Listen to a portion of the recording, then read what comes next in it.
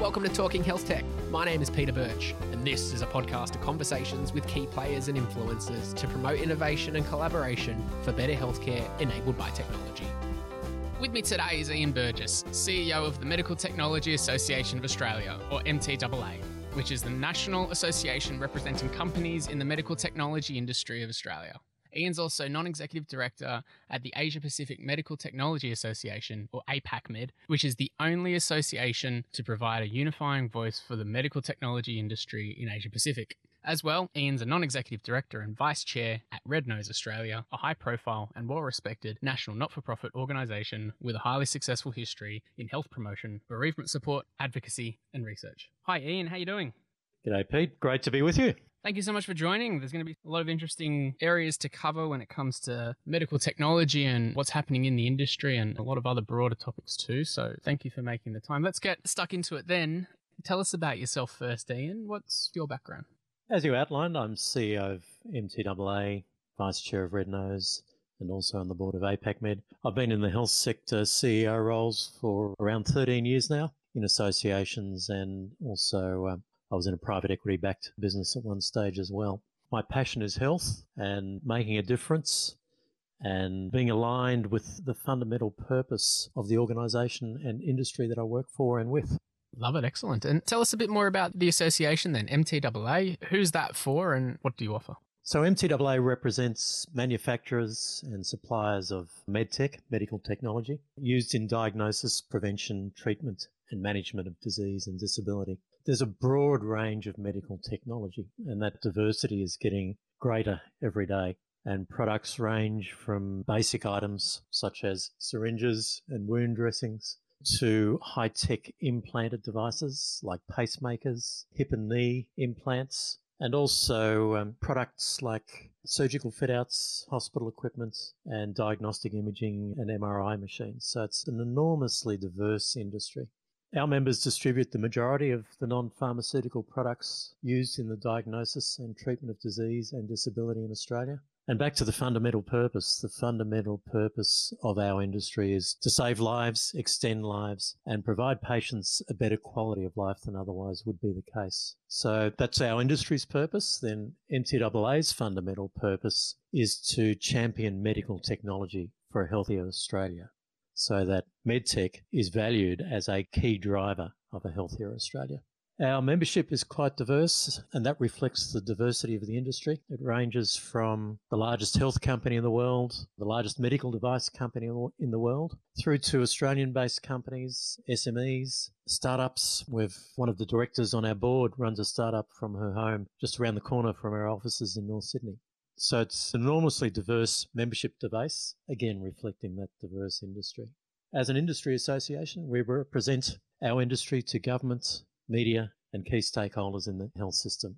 And our main areas of focus are around policy and regulatory reforms to ensure that we have a sustainable and strong medtech industry in Australia. And this includes improving the speed and access and cost of bringing devices to the Australian market, and also the reimbursement mechanisms for medtech in Australia, and then the broader health and industry policy issues. Some interesting topics there, and particularly evolving. They're always evolving, but this year in particular, no doubt, there's been a lot of involvement from industry bodies in helping organisations across healthcare, health tech, med tech, every other area in terms of advocacy and also interpretation of policy, but also communicating back up in terms of need. Just to go back one a little bit though, not to get into semantics, but hopefully to help understand where the MTAA fits in, how the association fits in. How do you differentiate between, say, your traditional med tech as well as then you've got your health tech or digital health and all those different areas? How do you go about putting those in buckets? Yeah, that's a great question. And I mentioned the diversity of our industry and our membership, and also the lines between medtech and health tech and medicines becoming increasingly blurred. Digital health is already playing and will play an increasingly important role for medtech and our health system. So more and more devices will be digitally connected. More and more devices will have a digital component. And we already have software as a medical device as defined by the TGA. So it's a rapidly evolving and changing landscape. Those what were perhaps clear delineations are no longer the case. And it's interesting too, I'm finding when I'm speaking to those out in the field, not just those using the technologies, but even those representing the companies, perhaps selling the technology or supporting it. It used to be a while ago that you were very much a med tech person or a software person, and those lines never shall meet. But these days, both converge with each other. The middle bit in the Venn diagram's getting bigger, and I guess that's the way it's evolving. Yeah, great way to put it, that middle bit in the Venn diagram getting bigger. And it absolutely is. And it means that the industry is innovating, our products are innovating, our devices are innovating, healthcare is innovating based on that digital delivery and the potential impact that has on healthcare, but also empowering patients, putting patients at the centre of healthcare, and coupled with data and access to data. That's the big transformation that is taking place in our health system and will only accelerate as we go forward. And what about this year, COVID and 2020 in general? Everyone's needed to adapt and evolve and respond. How has the medical device and technology industry responded to COVID-19, and what's been the impact? Yeah, it's been a huge impact, firstly, obviously on Australia, on our health system, but particularly on the medtech industry. And as our health system stepped up to meet the challenges of COVID-19, Australia was effectively on a war footing, and the medtech industry was on the front line, making sure we had the equipment and the medical devices to diagnose patients, treat people and support them through our hospital system so that they can recover and get back to healthy lives again. So our industry performed a significant leadership role in coordinating the supply of those essential medical devices and working with government to meet the challenges of COVID. We stepped in to assist government in securing supplies of ventilators, testing kits, PPE, and also the broader ICU equipment. And we established industry working groups that brought together all the relevant companies, including some were non-members of MTAA, and also government and other key stakeholders. It was actually quite inspiring. We had companies that would normally be fierce competitors sitting around the virtual table together, uniting, sharing resources, sharing information, time and effort, all just to ensure that Australia was as best placed as we could be to meet the challenge and make sure we had those devices and equipment, we had the necessary supplies. So it was an extraordinary response. More than 80% of our medical devices in Australia are imported, so it was critical that we're able to quantify existing supply through that global supply chain. So firstly, we had to know what we were able to get, secure that supply, make sure we could maintain it, and then also look for opportunities to increase and get additional supply through that global supply chain. And we successfully did that through those working groups that I mentioned. We were able to get up to the 7,500 ventilators that the government had said it needed, testing kits and PPE, and also ICU beds. That was achieved firstly through that global supply chain, but then also through ramping up Australian manufacturing, and that was both existing manufacturing and also new manufacturing. A lot of moving parts there, and it reminds me of the critical nature of, I guess, the industry and the reliance that the healthcare industry has on the providers of the stuff that's required, and the reliance that we have in Australia on the rest of the world prior to this in terms of importing things, and when importing is difficult and just generally moving things around the country is either not available or really hard to do, then that challenge must have intensified. Another thing I would expect to be particularly challenging and would impact the medical technology industry in Australia would be around clinical trials. Everything ramping up now in terms of the requirement for clinical trials, obviously for COVID, but for everything that's happening as well generally. Have you seen any impact of COVID on clinical trials and how that's impacted the industry? Yeah, COVID-19 certainly initially had a substantial impact on the clinical trials sector. Many trials were delayed or placed on hold. That has been alleviated as we've been, touch wood, successful in keeping the infection rates low in Australia, notwithstanding the Victorian second wave. So we have seen some return to the clinical trials activity in Australia. MTAA, we collaborate closely with other associations and organisations in the clinical trial space, including AusBiotech and Medicines Australia. We're part of an ongoing research and development task force that actively promotes the clinical trials sector in Australia. So we were working closely through that group as COVID-19 started to impact.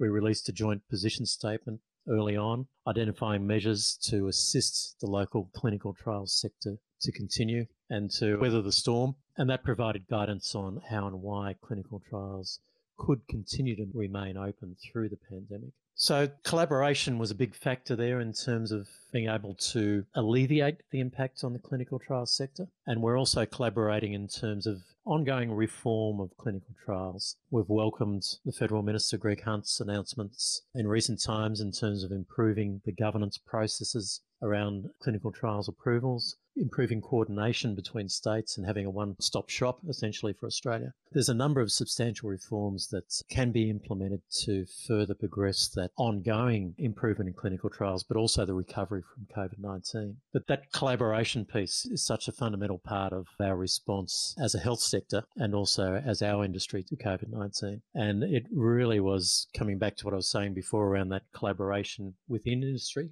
including with competitors, but collaboration between industry and government, collaboration with other stakeholders. Really, without that, we wouldn't have been as successful as we have been in Australia. From the medtech point of view, that was an industry-led collaboration model, and that has been recognised in other countries and globally as one of the best responses globally in securing that supply of essential medical equipment. Some companies were focused on ramping up supply of that essential equipment that I mentioned before, the ventilators, testing kits, PPE. But at the same time, a large part of our industry has been financially hammered. So many companies face significant financial stress due to the cutbacks in elective surgery, which were rightly implemented by the government to ensure that our health system had the capacity to meet what were envisaged at that stage, the numbers that we were facing around infection rates. So that resulted in a substantial reduction in demand for a lot of medtech, with some companies experiencing reductions in revenue of up to 50% and even in some cases 90%.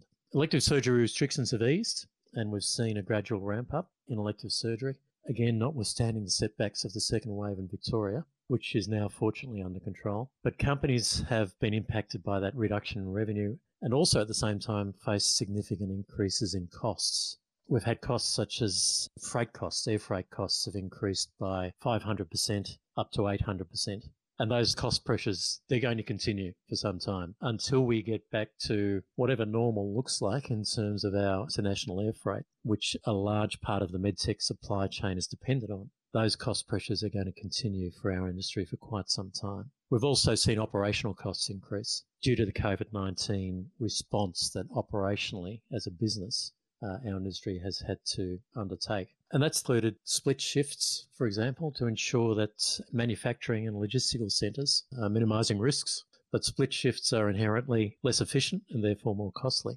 And at the same time, we've got that pressure on revenue. Pricing is generally locked in for contracts for supply. Companies haven't been able to move the pricing of products with all of these financial pressures that they face. A lot of challenges there.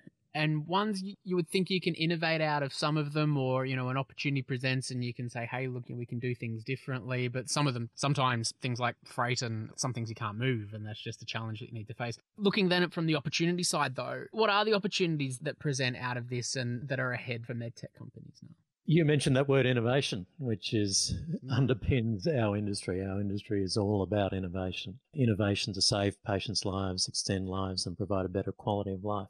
While some of those challenges were, in a sense, unavoidable, innovation was still a factor in terms of the COVID-19 response. So operationally, as did many businesses in our economy, we had to innovate. We had to change the way that we went around conducting business, working from home, moving to virtual meetings. I've mentioned the split shifts, which added cost, but were a necessary response as well. But also even just the provision of technical support services. In many cases, company representatives offer extensive support to clinicians, nurses and surgeons, and that can be prior to an operation, during an operation, and also post-operation. It could be for the life of the patient, depending on the device, such as a pacemaker. So medtech companies had to innovate in terms of how they supply that essential support within the COVID-19 environment. And in some cases, they're able to do that remotely, might still have a company representative in a hospital, but not actually in the operating theatre, and providing support prior to the operation in terms of helping set up the kit, and then support during the operation for the nursing staff through an iPad, for example. So there's innovation through conducting business and providing the support that is an essential part of medtech. Innovation in terms of product responses. We had Grey Innovation, which is a small Melbourne-based medtech company with federal government and Victorian support and forming a consortium with other key stakeholders. It's successfully been able to commit to building 2,000 ventilators, and they started rolling off the production line probably just over a month ago now. So a great story in terms of collaboration again, collaboration and innovation, a small Australian company that actually used the design specs of a large multinational to manufacture that ventilator. I love those examples of when the capability or the gravitas of really large organizations or parties bigger than their innovation can be. Just by the nature of them being so big means they can't innovate or they can't move quickly for a number of reasons. But then bringing that together with, say, innovative, fast-moving company to be able to respond quickly, when those two combine, that's usually a pretty powerful response. It can be, and leveraging that collaboration, as you say, between a large company and smaller companies. And another great example is Stryker, probably one of the largest orthopedic firms in the world. And they developed a rapid response ICU bed. And this was innovation in terms of the device itself, which was a low-cost rapid response ICU bed, but also the manufacturing process. So in Australia, Stryker is using 4 small Australian manufacturers who are not traditional medtech manufacturers, but they are now producing this bed and components of it. And also the way that it's then assembled on site is another part of the innovation piece around both design, manufacturing and delivery. And that point you raised before, I forget about that. I come from more of the software background within healthcare, so I'm so used to providing support virtually for a software platform. Only very rarely someone needs to physically go out to a clinic or a hospital to provide support. And if you are doing that as a software company, you feel like you're almost over-servicing. But in the medical technology space, some of these, depends what you're talking about, but there's moving bits and there's things that need to be replaced. And sometimes they're overly complex that it's just not expected that a clinician or anyone in the hospital is going to handle them. So yeah, if not for COVID, then it would have been almost seen as I guess like every other industry, like we just wouldn't have otherwise thought to have done these things remotely, at least in this time frame. But when you're forced to do that, then it can then bring out some new opportunities, which we might see be used in some way ongoing. Yeah, and the opportunity word that you used again, that's exactly what perversely COVID has created. An opportunity, an accelerated take-up of telehealth, an accelerated take-up of remote monitoring, and the opportunities that presents for healthcare delivery that can potentially provide better outcomes, that can potentially provide better care from a patient's point of view, and can potentially be more cost-effective as well. There's various metrics around the number of telehealth consultations that have exponentially increased during COVID-19. It's that acceleration in terms of the use of technology and the willingness of both patients and healthcare providers to utilise technology, which is really as I say, a perverse positive of COVID-19. Interesting. To broaden things out a little bit more, aside from COVID, what are the other areas you're seeing that are developing within healthcare more broadly that have the potential to change the landscape? Well, I think in terms of the government's, federal government's and state government's priorities as they focus on, firstly, a preparedness for a future pandemic, and secondly, an economic recovery from the current crisis. Governments are increasingly looking at sovereign manufacturing capability and increasingly looking at reviewing stockpiles of that essential critical medical equipment. So the sovereign manufacturing capability represents, again, an opportunity and certainly a key area of focus for governments and really all stakeholders as we look to reforms of the health system and also the broader economic environment and the regulatory frameworks. And the government has recently announced its modern manufacturing strategy, and we welcome that. That's a $1.5 billion commitment to ensuring Australian manufacturing, including medtech, can be a global leader. That's really important given that probably more than half of Australian medtech device companies have grown from local startups. So despite the fact we import more than 80%, the number of our companies, more than half, their genesis was from local startups. So shoring up that Australian medtech innovation and the Australian manufacturing is important. I've mentioned the budget. There were a couple of other budget measures just announced coming back to the home and community-based care reforms. So important initiatives there that were announced around general rehab services, including orthopedics, and the home and community-based care was also a key part of MTAA's pre-budget submissions, and we're very pleased to see that being taken up. And again, an ongoing commitment to extending telehealth services. So there's broader ensuring that Australia operating within a globally competitive environment, that we have the right economic environments, that we have the right regulatory frameworks and also the right reimbursement frameworks for medical technology in terms of how they're being paid and reimbursed both in our public system and our private system. So they'll be the key areas of focus moving forward. And we have a very high quality health system in Australia, and we have a high quality medtech sector. And there's a number of key attributes that we have for potential growth and scaling our industry locally in Australia. And that includes that high quality health system. We have a very skilled workforce. It includes our high quality clinical trials system in Australia and our R&D environments. So there's a number of those, if you like, prerequisites for success, key success factors, and the opportunities are there with the right levers and the right government policies and initiatives and assistance to really scale that up. And to be part of that globally competitive environment, we have to ensure that those economic initiatives and the regulatory framework are globally competitive as well. There are existing challenges for medtech in Australia, particularly around to ensuring that Australians have access to the latest and best medical devices in the private market. We do run the risk of this being increasingly hampered by large corporate insurers essentially being focused more on maintaining their profits rather than maintaining patients' access to life-saving and life-changing technology. So the context there is that an increasing number of Australians are questioning the value of private health insurance. And unfortunately, the response we've seen from private health insurers hasn't been effective and hasn't been addressing the value proposition of what they're offering their patients, and also has essentially focused on maintaining profits whilst increasing premiums each year, continually at least twice the rate of inflation. For the medtech industry, insurers have been blaming medical devices for rising premiums. Now, medtech only accounts for less than 10% of insurers' total payments to their insured patients, less than 10%, and that 10% has declined. There have been significant reductions in the amount that insurers pay for medical devices. Those reductions have been, for example, for a device such as a pacemaker that now costs 38% less than it did a few years ago, 3 years ago. The most commonly used hip implant now costs 30% less. And also with the cutback in elective surgeries during the COVID pandemic, insurers have experienced windfall gains because of that. They're not paying out as much as they would. In terms of not as much as they would, it's actually $1.3, $1.4 billion less than they would. There's a number of challenges in terms of putting in place, firstly, proper reform of our private health insurance system that recognises the value of choice, that recognises the importance of patients being able to choose their hospital, choose their doctor, and for their treating clinician to determine what is the appropriate treatment for their patients, including the choice of device. And unfortunately, we're seeing insurers increasingly call for measures that restrict choice, restrict clinician decision-making, and run the risk of moving us towards a managed care system, as some call an Americanized system.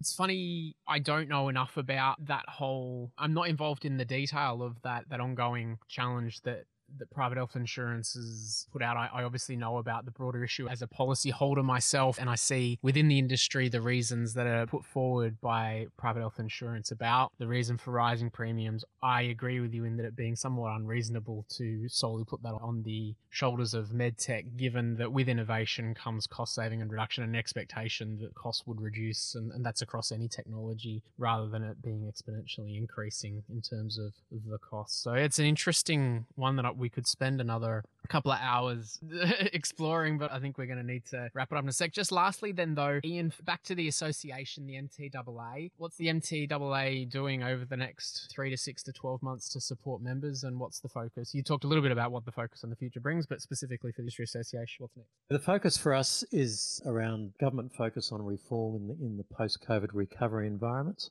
and around the manufacturing sovereign capability, but also the sustainability and growth of the total medtech sector, and ensuring that we protect and maintain our high quality global supply chain and ramp up our local manufacturing capability at the same time. So it's all around growth, it's all around sustainability, it's about innovation. There's ongoing reforms in terms of TGA, which is the Therapeutic Goods Administration, and they are aligning with European regulatory frameworks. They have been delayed due to COVID-19, but there's various measures there that are ongoing reforms that we're actively engaged with government around. The private health insurance reform is an important focus for us, including reform of the medical devices piece of that, which, as you say, is potentially another hour conversation that we can have. But that is a big focus for us, as is state procurement processes. And we're working with a number of states around improvements in state procurement to have a more efficient system that can potentially move us towards recognising value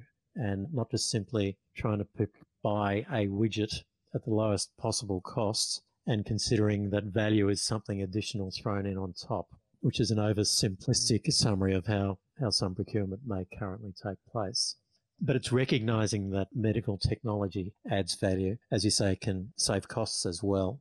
And it's recognising that with medical technology, it's not just the device. It comes with service, it comes with education, it comes with training, it comes with support. And the challenge really in the longer term for our health system is to move towards more of a value-based healthcare system, where we have a delivery of healthcare, we have a payment mechanism that is more integrated across the healthcare journey for a patient, and that is recognising outcomes and outcomes that are meaningful to patients, and is paying for technology based on those outcomes. But that's another 1 hour conversation on top of the private health insurance conversation in terms of longer reform. There's some really meaty topics in there and some really important ones to cover, and that's going to be keeping the association and the industry busy for some time, no doubt. But I wish you and the team all the best with your endeavours to do that, Ian. I'll put some details for the MTAA and anything else that you do in the show notes of this episode for people to check out if they like. Thank you so much for your time. Great to join you, Pete, and enjoyed the conversation. Thank you. Thanks for listening to Talking Health Tech. My name is Peter Birch. Make sure you go check out our website for all our resources, including this podcast and the largest directory of technology solutions available to Australian healthcare practitioners today. Until next time, I'm out of here.